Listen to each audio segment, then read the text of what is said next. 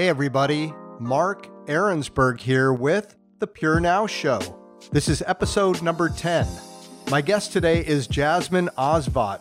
Jasmine was born and raised in South Africa, and her professional life spans from being a producer of compelling stories with Al Jazeera to producing incredible projects with people the likes of Oprah Winfrey. Very excited to talk about her incredible passion for her work.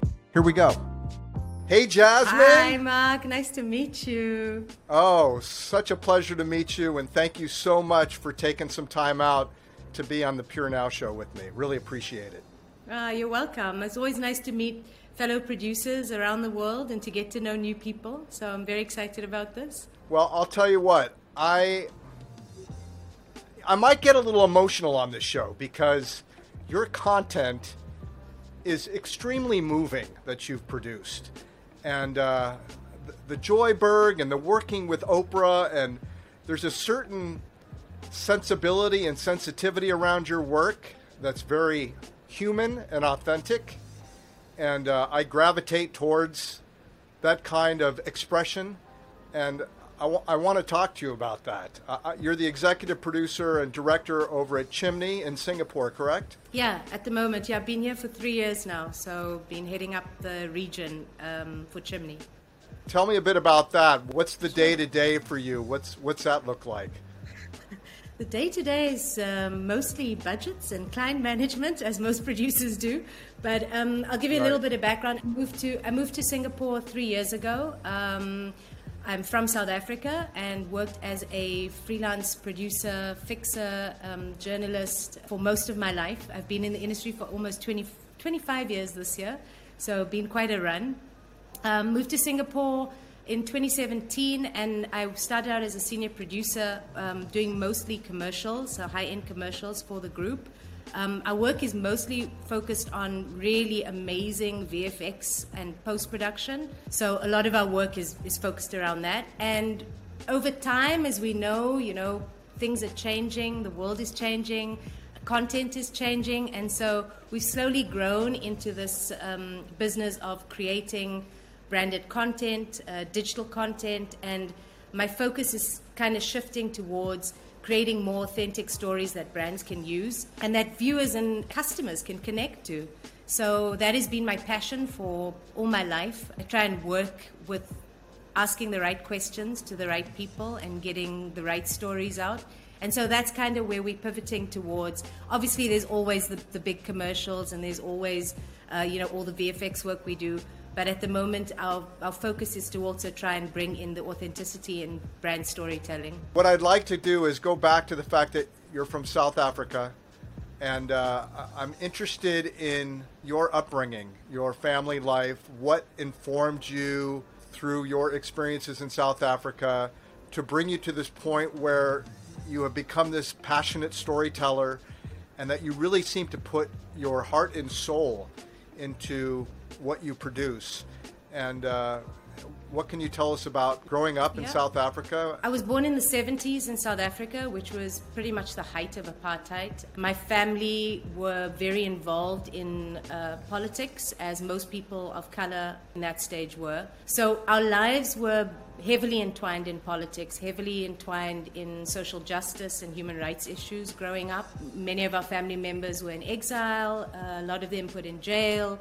So my youth was spent very focused on these issues. And I think that definitely played a huge part in who I am now and where I stand on a lot of issues. People nowadays are talking about diversity, equity, and inclusivity, and it's the buzzwords now. But for me, growing up, it was a reality. I grew up in a township because everyone was separated. So Indian people, I'm of Indian descent.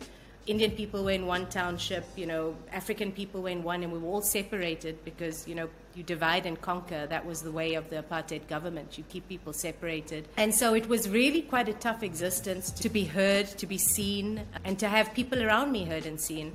I was put in my parents were so, bless them, they managed to put me in a private school. And at that time, private schools only took a very small group of non-white children. So I was put in the school of majority white children, and I was only one of 20 non-white children in the school. So there I had to really work very hard to be seen, be heard, be accepted, and it really propelled me into this understanding of how we bring people together and how we allow people's voices to be heard, because it was such a tough time for me.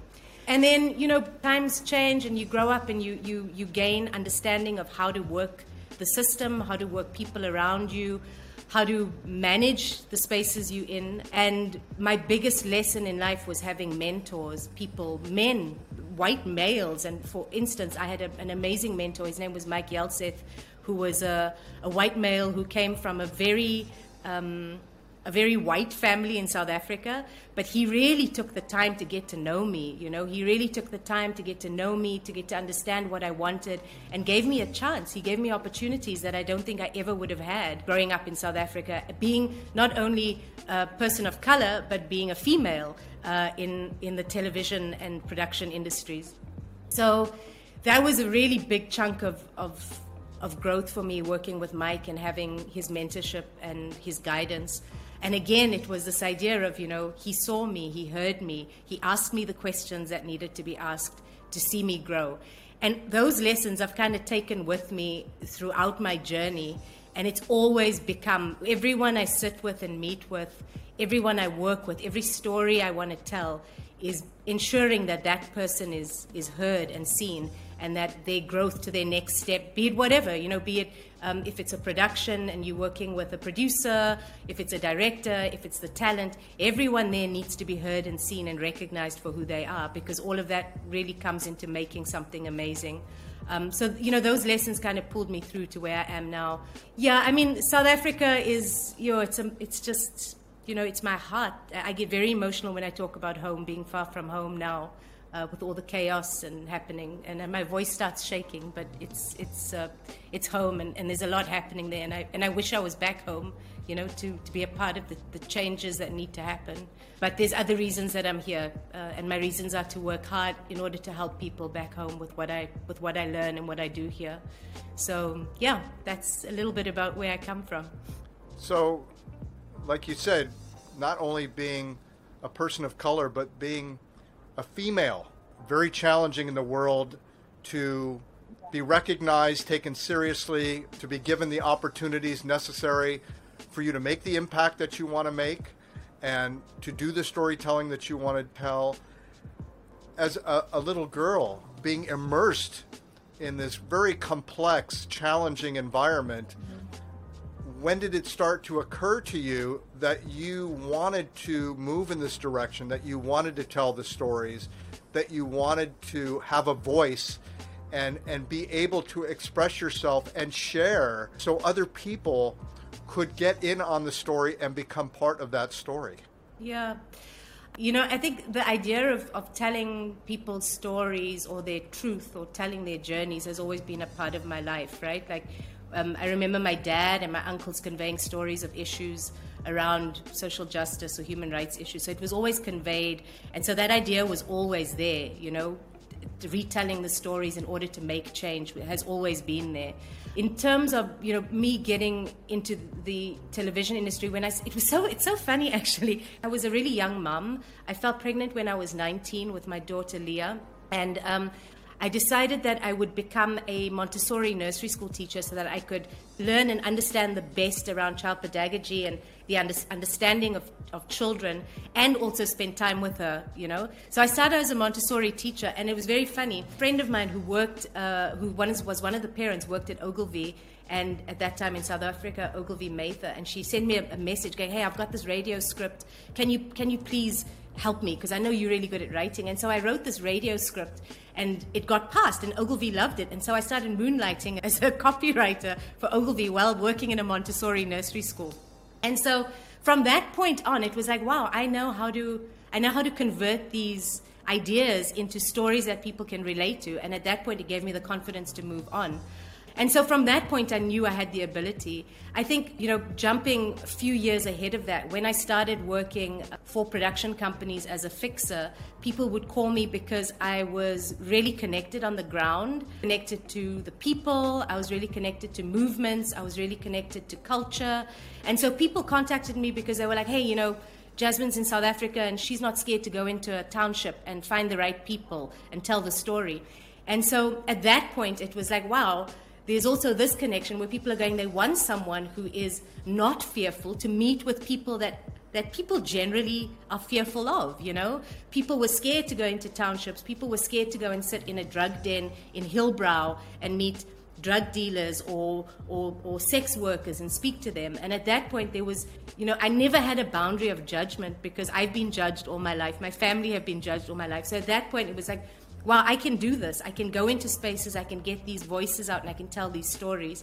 So that was a really big moment for me as well. I think as a woman, it was difficult because there was two sides. You know, people always say it's really difficult being a woman, and yes, they are. There's, you know, we have so many things that stop us, but we also have this amazing feminine power and feminine energy that pushes us and gives us access to spaces, which we use, you know. I don't think there are moments in my life that at any point to tell a story being a woman has stopped me. It has actually given me more insight and the softness and the gentleness and the empathy that I think women carry to then tell that story. So in that way, that really helped me. In terms of working in spaces that were either dangerous as a woman or with a very male-dominated crew, that had its own trickiness. But again, I stood always firm in my confidence of, I am here to deliver your truth. I'm here to tell the story, and people respected that. And so, you know, my male colleagues and the people that I was working with always respected that, and so these stories came forward. So, you know, there was this weird balance. There was like this little dance between working with the story and working with the crew. But ultimately, you know, I think, Mark, I think it's about just being honestly you. And when you tell people what you're afraid of and you make yourself vulnerable and say, this is what I'm afraid of, you know, you're overpowering me. Can we please talk about it? It always helps diffuse situations and then make it an honest, open space to work with. So that really helped me working as a woman, working as a person of color, and also relaying stories with people that may generally not relay certain stories. If that makes any sense. Am I just rambling? You just said, no, you're not. And I wish I would have heard that yesterday, to be honest with you. I really could have used that bit about being afraid of something and acknowledging it with somebody and letting them know that it's okay, and giving them the space to feel not persecuted about it, but be able to openly talk about it and not be afraid of the reaction because of it. Exactly. And I think that's something that we don't do for each other. It might be the most challenging thing in the world, is to be vulnerable, to be afraid, and to feel safe. That was my entire existence growing up in South Africa. You know, that was it. It was, you were vulnerable, you weren't safe, you didn't have the ways to talk to people, but we had to learn. We had to find that. And it was about reconciling and growing and being honest and having conversations. And I think that was really vital in me understanding how to work with other people across the board, across color, across, you know, nationality.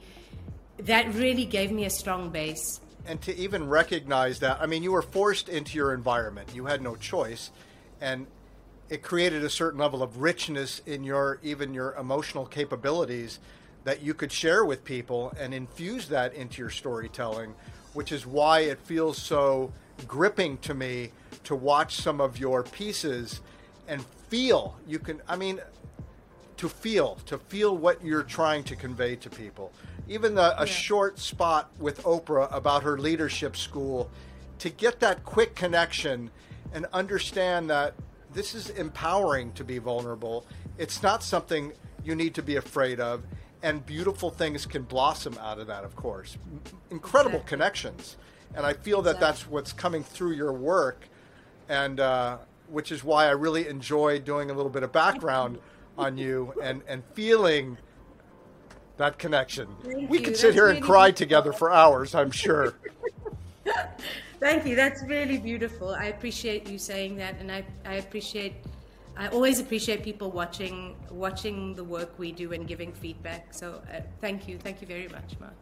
So you're now on this path. You worked with Al Jazeera, and you've had Yeah. these interesting little points in your professional career that are a little different from each other, similar and, have some relatability, but very different. And so you've made some different kinds of transitions to be where you are now, kind of heavily in the TVC business. It's so funny. I must tell you a story. I always did. I did a range of content, right? Like, so there was branded content, there was documentaries, there was even reality shows. I've done tons of reality shows, but it was so funny. When I got the job with Al Jazeera, I have a very good friend of mine, and I call him a brother. His name is Shadley Lombard, who's amazing news camera op. And he had worked in news all his life, covering breaking news most of his life as a teen. And so he got the job at Al Jazeera, and he was like, hey, sister, we got to do this together, man. I need a producer who's going to run with me and keep eyes out for me. And, we got each other's backs. And so I went in for the interview at Al Jazeera, and they were like, yes, Jasmine, you got the job. And so we hit it hard with Al Jazeera, I worked with them for just over 2.5 years. And it was really tough. Working in breaking news is tough. You're constantly on standby. You're constantly going into situations that push your emotional capability, that push you spiritually, that really test you. And so we covered Africa as a whole. So covered things, in the Congo. We were covering warlords in the Congo to people suffering from severe poverty in most of the country. We've got airlifted out of spaces because we got chased by warlords. So it was a crazy run. Like, Al Jazeera was crazy. But it got to a really dark space near the end of my time working with Al Jazeera, where we covered the Marikana massacre, which is where the South African government opened fire on mine workers, and we were right in the front covering it. I was literally 5 meters from the open gunfire and watching bodies fall from our own government that we had fought to liberate our country. And so that was a massive turning point for me, where I could not do it anymore. I couldn't witness the space, and I couldn't fight for the things I thought I was fighting for, and then have a government open fire on our own people. So that was a massive turning point, and I got really depressed after that and had to leave the news industry. So, after that, as people say, I turned to the dark side. As people in the news industry say, you turn to the dark side and you go to, the commercial world. And that's kind of what I did. I kind of went completely fluff. I went back into the commercial world. And it was saving my own sanity. It was a way to save myself. I needed to break away from that harsh reality of life and what is happening, and just do a little bit of fluff. I mean, that doesn't take away from the fact that I ignore the harsh realities, because I don't. I'm still very active in social justice campaigns and working with issues that are very close to my heart. But I needed that break. And so then I jumped into the commercial world and started doing more commercials. But I still carry, it doesn't matter if you jump to the commercial world, you still carry a part of what you've learned from news, from thinking on your feet, from rolling with the punches, from dealing with people, from sourcing information, from working with people globally. All of that information just gets carried into the next phase, or the next job that you do, because a production is a production. At the end of the day, a production doing an infomercial on late night TV, which is what I've done too, to a production of $2 million for a high-end brand. It's still a production, and everything you learn from every production is carried through. So then I joined Chimney after that.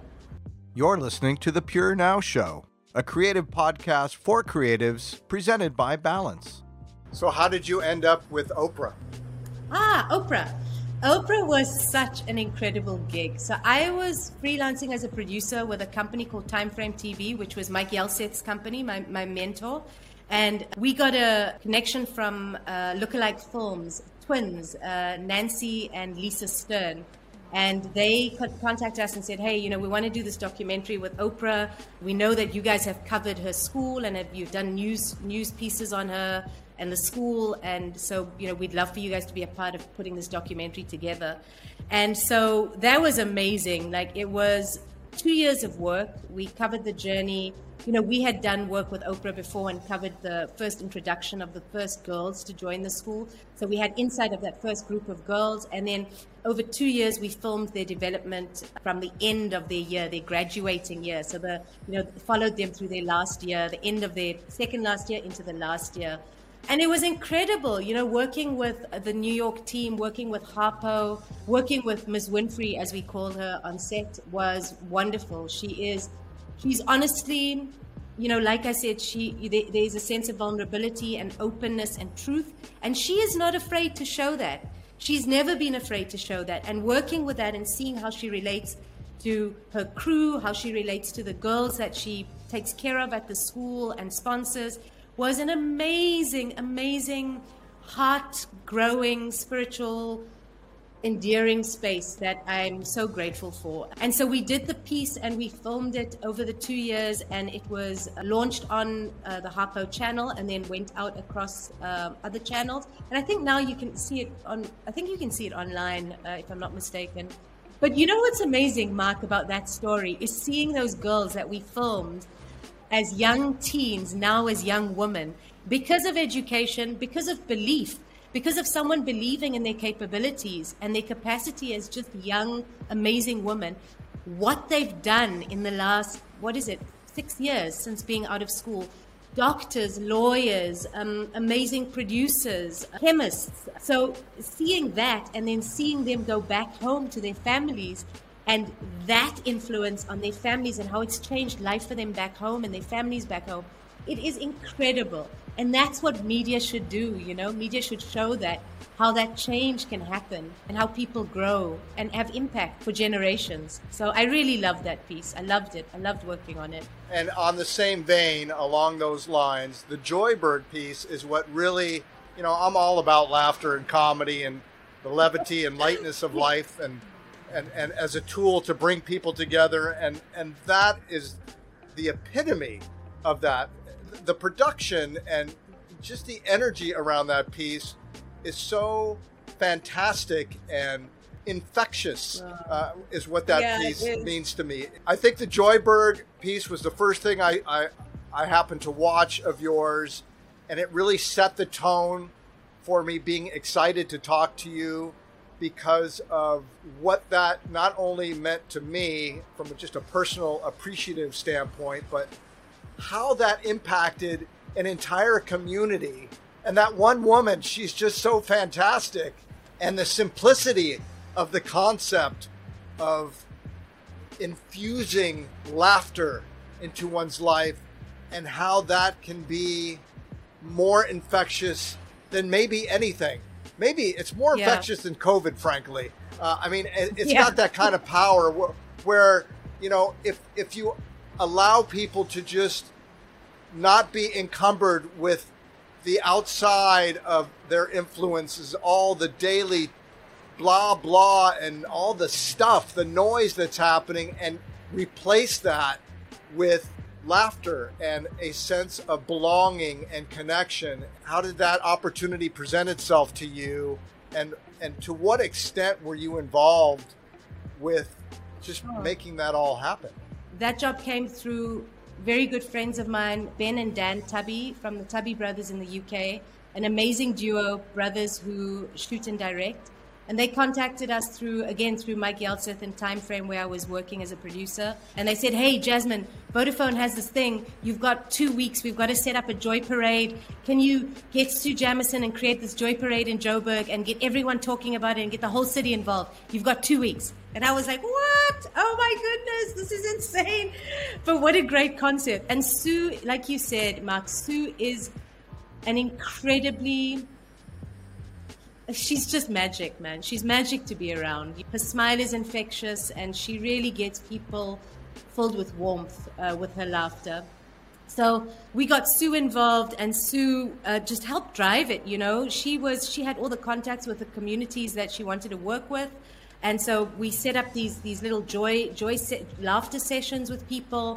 We interviewed people that knew her, and then behind the scenes, while we were doing all of this and setting up all these interviews, I was on the back end calling municipalities and police and sending out flyers to people to come to this joy parade and making gold jackets for her to wear and spraying gold megaphones and getting a band to come together to create this amazing track that would be played throughout the parade and organizing drones. And it was manic. It was absolute manic.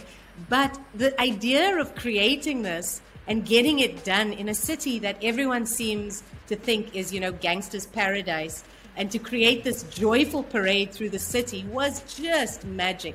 And the day went off so smoothly. I mean, we never thought we'd get such a big crowd, but we started off with like 300 people. And at the end of it, everyone in the city who saw the parade just joined in. Bus drivers jumped out of buses and walked with us, taxi drivers, people who were just like came out of buildings and joined us. And it was magnificent, absolutely magnificent.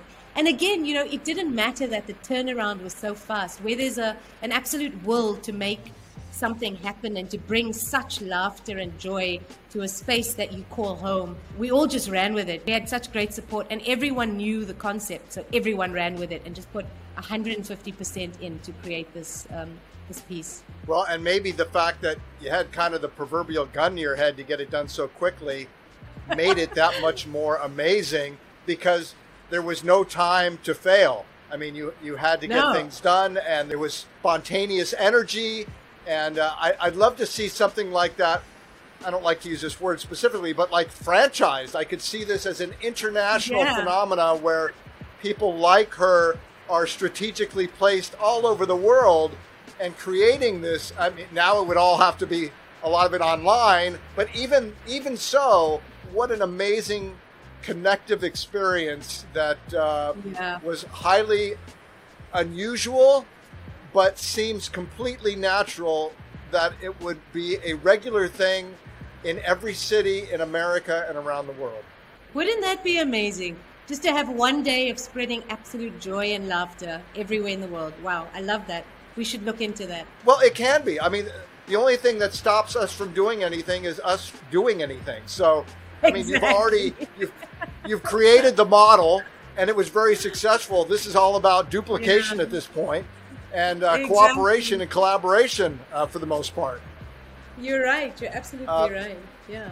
So going back to you being a woman in the industry, we're at 2021, and it is, of course, a male-dominated industry in all respects, but you have climbed the ladder and you've developed yourself and created a name for yourself and have the respectability. How do you see this industry for other women who would like to rise to the occasion like you have? I mean, of course, you have the unique situation where you came from a certain type of an environment and upbringing that most people cannot even remotely fathom, including myself. I have no clue, which informed you, influenced you, positioned you, and created this compassionate soul that you have, that you put into what you do. I think female energy is going to save the world. Yes, not that we can save the world, but so all I'm saying is this: what are you doing? How can you influence other young females to take this opportunity to leverage their femaleness and the sweetness and softness and compassionate? I mean, women are the life givers and men are the life takers. And we need to balance that out so there's more giving of life instead of taking of life, of course. And it's going to require more participation from women. How are you, or what are you doing per se, to inspire, other than through example? How are you making it easier for women in the creative industry to rise up in the ranks and be influencers like you are and really make an impact, an emotional plea through all these different ways that a man simply has not been able to communicate? And we can't, and I don't know that we're expected to. That's why we have men and women. We need you. We need that balance. Balance is so important. But I think in these troubled times and such extreme catastrophic difficulties, that more female energy is necessary in order to bring the lightness of being and the possibility of love versus fear. Yeah. Do you have any stories you can tell about women who have maybe come to you, or young people that have come to you wanting to learn, wanting to also make this kind of an impact on the world? Yeah, I mean, you know, with working in this industry, so I'll tell you, right now, I'm dedicated to ensuring that we have more female representation in all aspects of production and post-production. I myself have pledged to do, as well as I've started, you know, talking within the Chimney Group, and what we're looking at pledging and doing is ensuring that for every job that we put out, there is always a person from a disadvantaged background or underrepresented background put forward. And that may be a person of color or a female, a person with disability, trans people, like any person that comes from a underrepresented space needs to have the opportunity given to them. So the first step is, for me, is when we put forward jobs, when there are openings, we always look there first. And it's not even a box that has to be ticked. It is what has to be done.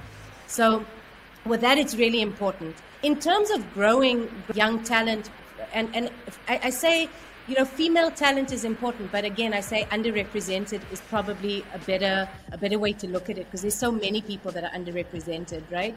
So in terms of that, I always, we have a really strong team of women around us that we work with, and we are starting at looking at leadership, like basic leadership skills. We don't have that. We never taught that. And as women, even less so. You never taught these leadership skills. How do you manage people? How do you manage time?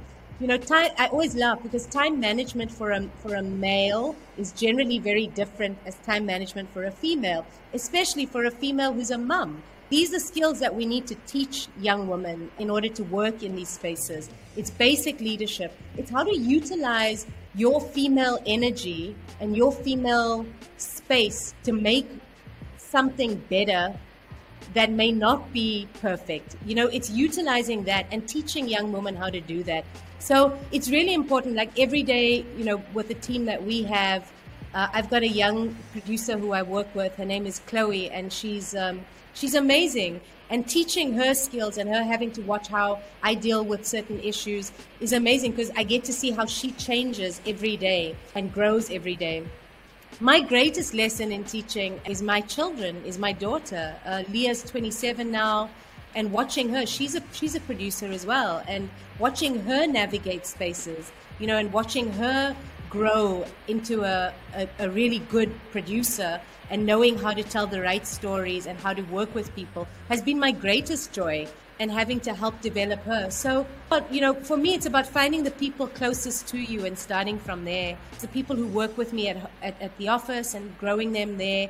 It's about my family. It's about my young nieces and nephews, you know, what I can teach them and let them grow, because I honestly feel like it's hard for me to reach these masses of people. But if I start within these circles that are really close, I can make the biggest impact, because then it just carries on. You need your own leadership school sitting right next to Oprah's leadership school, your own brand, Jasmine's brand.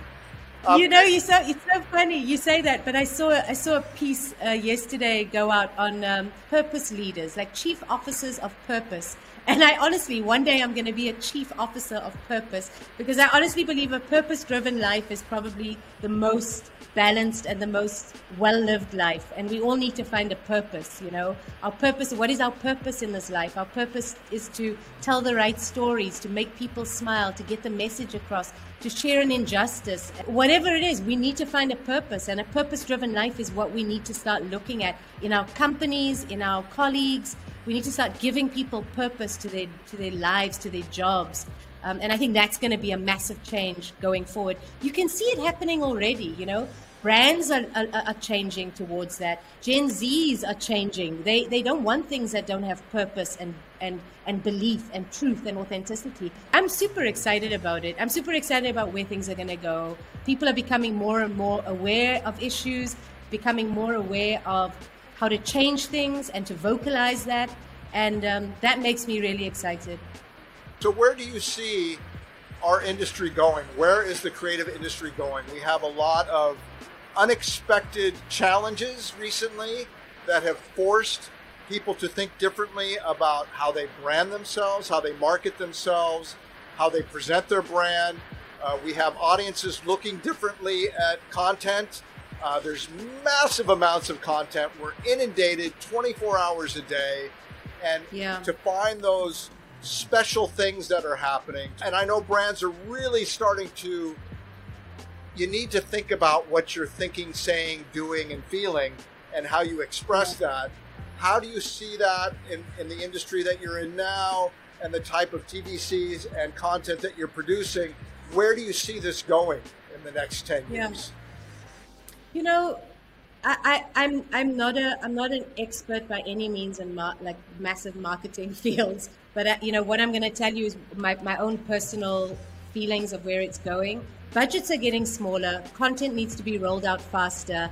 People want what is absolutely necessary for them to watch, that they are going to connect with, that is either informational, that is either true to an issue or true to a belief that they can gel with. So for us, it's going to be about creating systems and processes that can churn out. And when I say churn, I'm not using it in a term like sausage factory, but we need to be able to put out work that is fast, that is relevant, that is honest, and that is not going to break budgets. You know, we used to laugh about it and go like, quality, quality, quality. Quality is no longer a matter at this point unless you're looking at super high end or you're looking at a feature film. People don't want high-end quality anymore. I can watch a really crappy video on my phone and be like, wow, I'm so taken by that. I'm going to share it because the content is so good. The information shared is so good. You know, what I'm watching, I'm taking in and I believe in it. And that is hitting the nail on the head. So for me, it's about getting the right people in place to hit the cultural, the social, it's the cultural and social marks, to hit those on the head with the right people on the ground, and then create the content that will give the right information that is most true and authentic to the brand, to the viewer, and is also that gives information, you know, that makes you think, that makes you change your perception, that makes you connect. My husband and I laugh about this because I'll watch a baby holding a fuzzy little teddy bear for 30 seconds. And the mom just talking to this baby about holding this teddy bear and how it feels. And that for me is just like, wow, listen, I'm not looking at the quality of the video. I'm listening to what the mother is saying to this child, how beautiful her words are, what that connection is with the child. And that video has 4 million hits because everyone is going, wow, her voice, her connection to the child is so beautiful, what she's saying. So, you know, we need to start looking at that. We can't focus on, you know, there'll always be the high-end TVCs that are going to make us go, you know, wow, look at the CG, look at the VFX, look at how amazing that has been.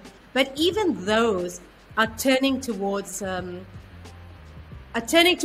that is also more realistic. I mean, if you look at the Axe commercial that was done, you know, Axe was always about making the guy feel really sexy and making him, you know, attract women. You look at it now and it's about this guy just living his best life. So they've even turned that around, and it's this cool, authentic piece with amazing graphics. But the idea is, look at this guy. He wakes up in the morning and he's living his best life. It's about him and him living his best life. So everything is everything is pivoting towards goodness. I honestly believe, like, good is the new cool. # good is the new cool. Afdal Aziz from Conspiracy of Love has been saying it for forever. Good is the new cool. We need to focus on this. And we need to start spreading that in our media to make things better, to give people honesty and authenticity and really shift how media is showing us humanity, because that's going to help us change, I think. You're listening to The Pure Now Show, a creative podcast for creatives presented by Balance. So speaking of your family and your daughter, how have you managed to balance that professional life and your personal life, even though, of course, we're just compartmentalizing. It's all just life. Yeah. But how have you managed to raise a daughter and and give her what she needs and make sure you have what you need and be able to go out and do what you do and feel good about it all at the end of the day. Wow, Mark. It's so funny. I've got 3 kids and a granddaughter. I'm 45 and I was a young mom, so it all started out really early. So Leah, my daughter, is the eldest. She's 27. I've got a son, Mikhail. He's 24, and he's a PADI dive instructor, so he travels the world diving. And then we've had a very late baby, who's Malia, and she's 4 years old. So I've got a little toddler running around too, and our granddaughter is 5. So we're a big family of craziness. We always laugh. We say we're like Jerry Springer. My daughter and I both were pregnant within a year of each other. So it was very funny. But how beautiful as well, because we've got to experience this amazing bringing new life into our family and watching each other raise our children, which is unbelievable and very special for us.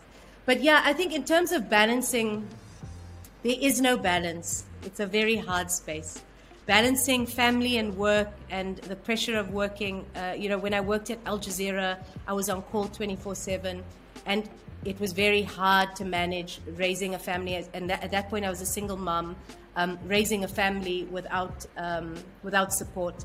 So the only thing I can say is you need support. Everyone needs support. Women need support. Dads need support. If you're raising a family and having a job that is high pressure, you need to be supported by your community, by your family, by your colleagues, by the people you work with. People need to have an understanding of your life and what is happening outside of that. I remember Leah being really small and me in edit suites and her playing on the floor while I was doing an edit, And that, again, I think with COVID has really brought that to light. We can work with our children around us. We just need to find a balance of how we do that. And that balance is how we manage. It's not even how you balance it, it's how you relate to children and how you relate to people. It's so funny because me managing my time with Malia, who's here at the moment, she just went out with her dad while I did this call. But it's about how you relay, right? So I know I've got a call now with you, and I know Malia's going to be all in this space. But it's about having the support of my husband to take her out for an hour. And when she comes back, it's about me having the support to go, great, I've got some online work to do. Malia, here's some blocks to play with. You've got 30 minutes to play with your blocks and your paints, It's about managing how you deal with people. And it's, how you deal with an adult is how you deal with your child. It's about explaining. It's about going, hey, I've got to shoot this week and I'm not going to be home for 4 days, but Granny's going to be with you for 4 days. So it's the support and the communication.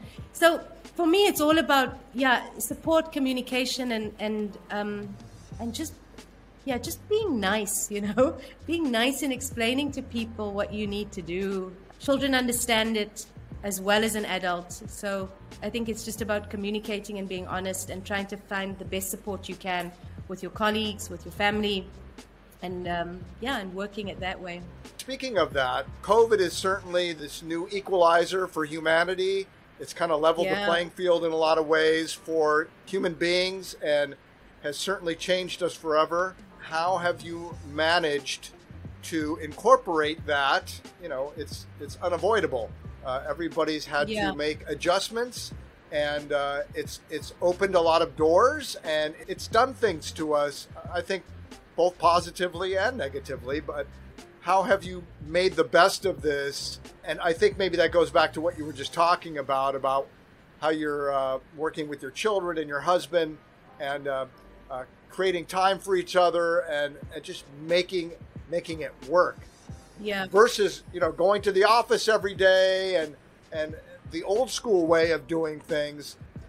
Do you feel this has been beneficial in some ways about, tightening up those relationships, seeing your family more, spending more time together? Yeah. What has been the effect of it overall on you? The last will be almost 2 years, right? Like 18 months of it. It's been both really difficult, but also very inspiring, and it's been, I don't even have the words for it, Mark. Like this year has been so hard. We've lost so many people back home, and being away from home has been really hard for us.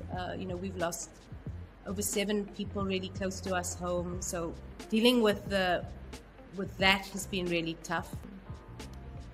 But in terms of work and how we balance, and so I think, hold on. So dealing with so much loss has given me the reflection of how lucky I am to be here, how privileged I am to have time with these humans around me, and not just, my family, with people I work with people I know.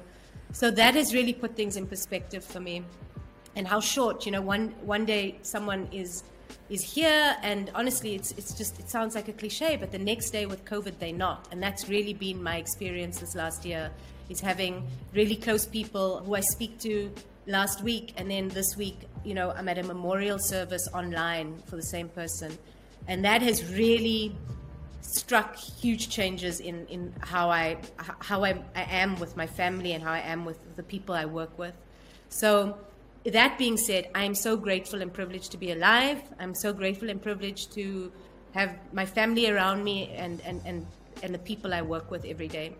In terms of work and the process of trying to manage COVID, productions will always have issues. We'll always have issues, but as a producer and as a production house, you always find a solution. And so we'll always find solutions. So that I'm not even worried about. This idea of us working remotely and doing this is great. I love it. We find new ways. It's a solution, and solutions are good for me. We just deal with it and we run with it. In terms of working from home and having the ability to choose, it's the choice for me that's really good. I love the choice of saying, today I choose to work from home, or today I choose to go into the office. And that, for me, that autonomy to create the autonomy to create, to make my decision. I make the decision of what I need for that day. I'm not forced to go into the office and sit by a desk from 9 to 5. And even if I've only got 3 hours of work, I've got to sit there from 9 to 5. The choice I have, while as a mum, to go, today I choose to work from home, and I will work, from 9 until 12, and I'll spend 3 hours with my child and go to the park, and then come back in the afternoon and do some more work, and then have dinner with my family and cook a lovely meal. And then if I want, I have the choice to work until 2 in the morning, or not work and work 5 hours the next day. Whatever, it's that choice, and running your own ship, giving people the choice to run their own ship and make those decisions that are right for them. And you know what? My thing is, when you put people in the position to make the right choices for their life and their work environment, they will make it. And it's been proven, these choices this idea has been proven. If you look at the Netflix system of how they work, take as much leave as you want when you want it. Work when you have to. Just get the job done. When the job has to be done, get the job done. And it's that idea that we need to start. Choice is important. We're not factory workers. We're no longer in the early 1900s. We are amazing, brilliant humans who have the capacity to make good choices for our life. And when we give people that autonomy to make that choice, they will make the right choices for their life. So I love the idea of choice. My choices are important, and I love having the choice to work from home or going to the office. I love going into the office. I love seeing everyone, but I also love being at home and being able in my lunchtime to cook a meal for my family and sit down and have lunch together, Yeah, that makes sense to me. I mean, currently we're not able to have the flexibility here in Saigon to go into the office and or not. But I'm appreciating, although this is a polarity situation here, that that we can maintain the productivity, we can still deliver, still have the same effectiveness. I do miss being in the office with my comrades, yes. But you can't do anything about what you can't do anything about, and you just make the best out of it. So that's just exactly all it is right now. And we will, we always find solutions. That's my thing, is like, no matter what is put in front of us, there will be a solution to it, and we'll find a way around it. We always do. It's just how we are and what is in our absolute DNA and genetic makeup. We will find a way. There will always be a way. Right. Well, we do have some things against us that we've created that are relatively time sensitive, in the sense that we do not have infinite opportunities. I mean, we do and we don't. We have infinite opportunities to change our minds and make much better decisions for ourselves and everybody else. But although time is an illusion, the clock is ticking on our world, and we have made some very poor decisions for ourselves and everybody else. And I was hoping that this pandemic, the great equalizer, would put us in a more humble situation whereby more consideration, contemplation, and thought about what we're doing would occur. And it has, I'm sure, for some, but not necessarily for the masses. And, we'll see what happens. We'll see what happens. We'll see how it goes. Yeah. My next question is, you were in a Twilight Zone episode and you could no longer do what you were doing and you were forced to make a different decision on what you do. You couldn't produce anymore, you couldn't direct, couldn't make movies, couldn't make TVCs, but you had to find something to do. What would you want to be doing? Everyone asks me this, and it's so funny. I have the same answer every time, and everyone That's at the good. office You're consistent. And everyone laughs, like giggles when I tell them.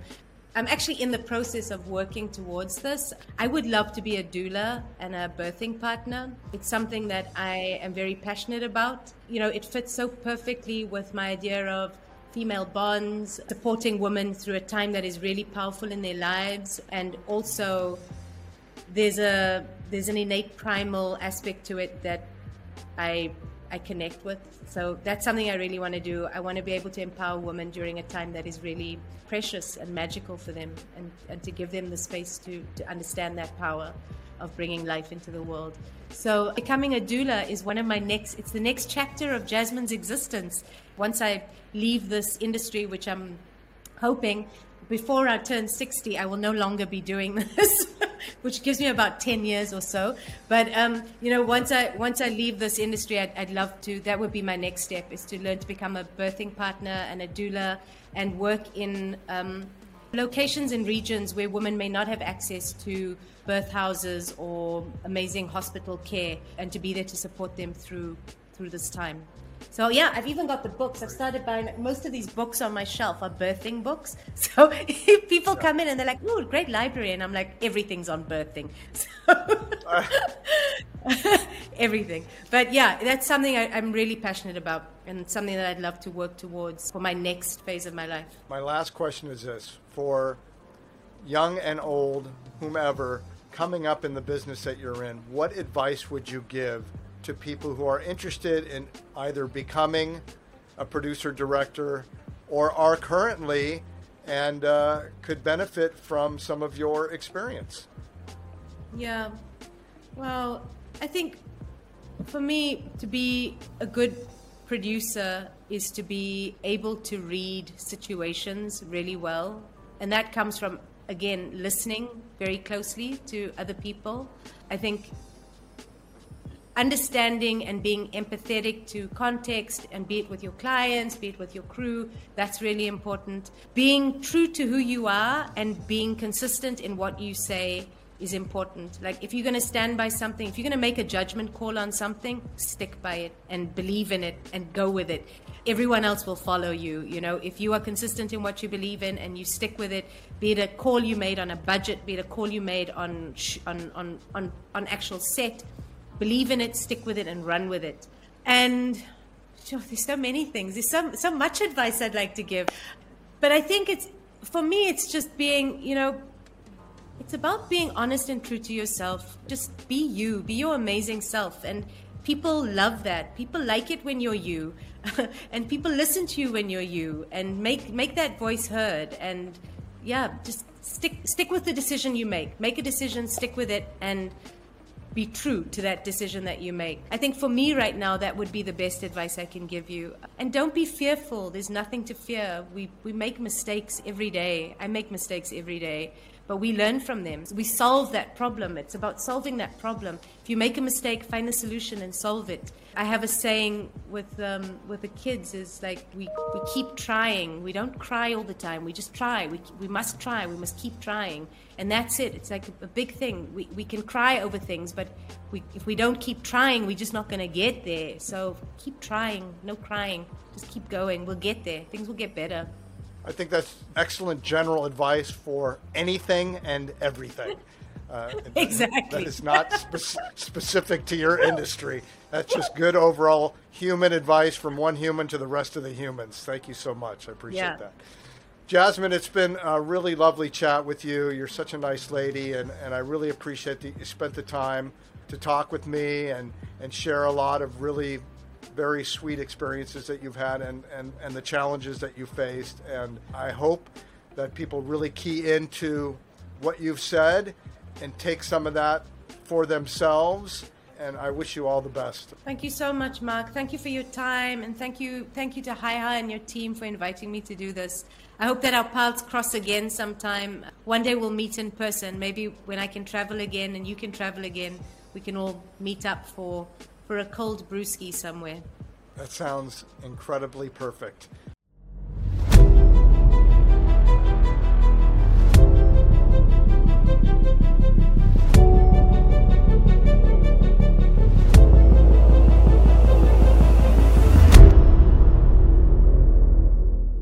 If you enjoyed the Pure Now show, you can check out more episodes at balancestudio.tv or anywhere fine podcasts are broadcast. Pure Now is produced and engineered by Hai Dang. Special thanks to our media sponsor, Maybe, and iDesign.vn. Thanks so much for watching.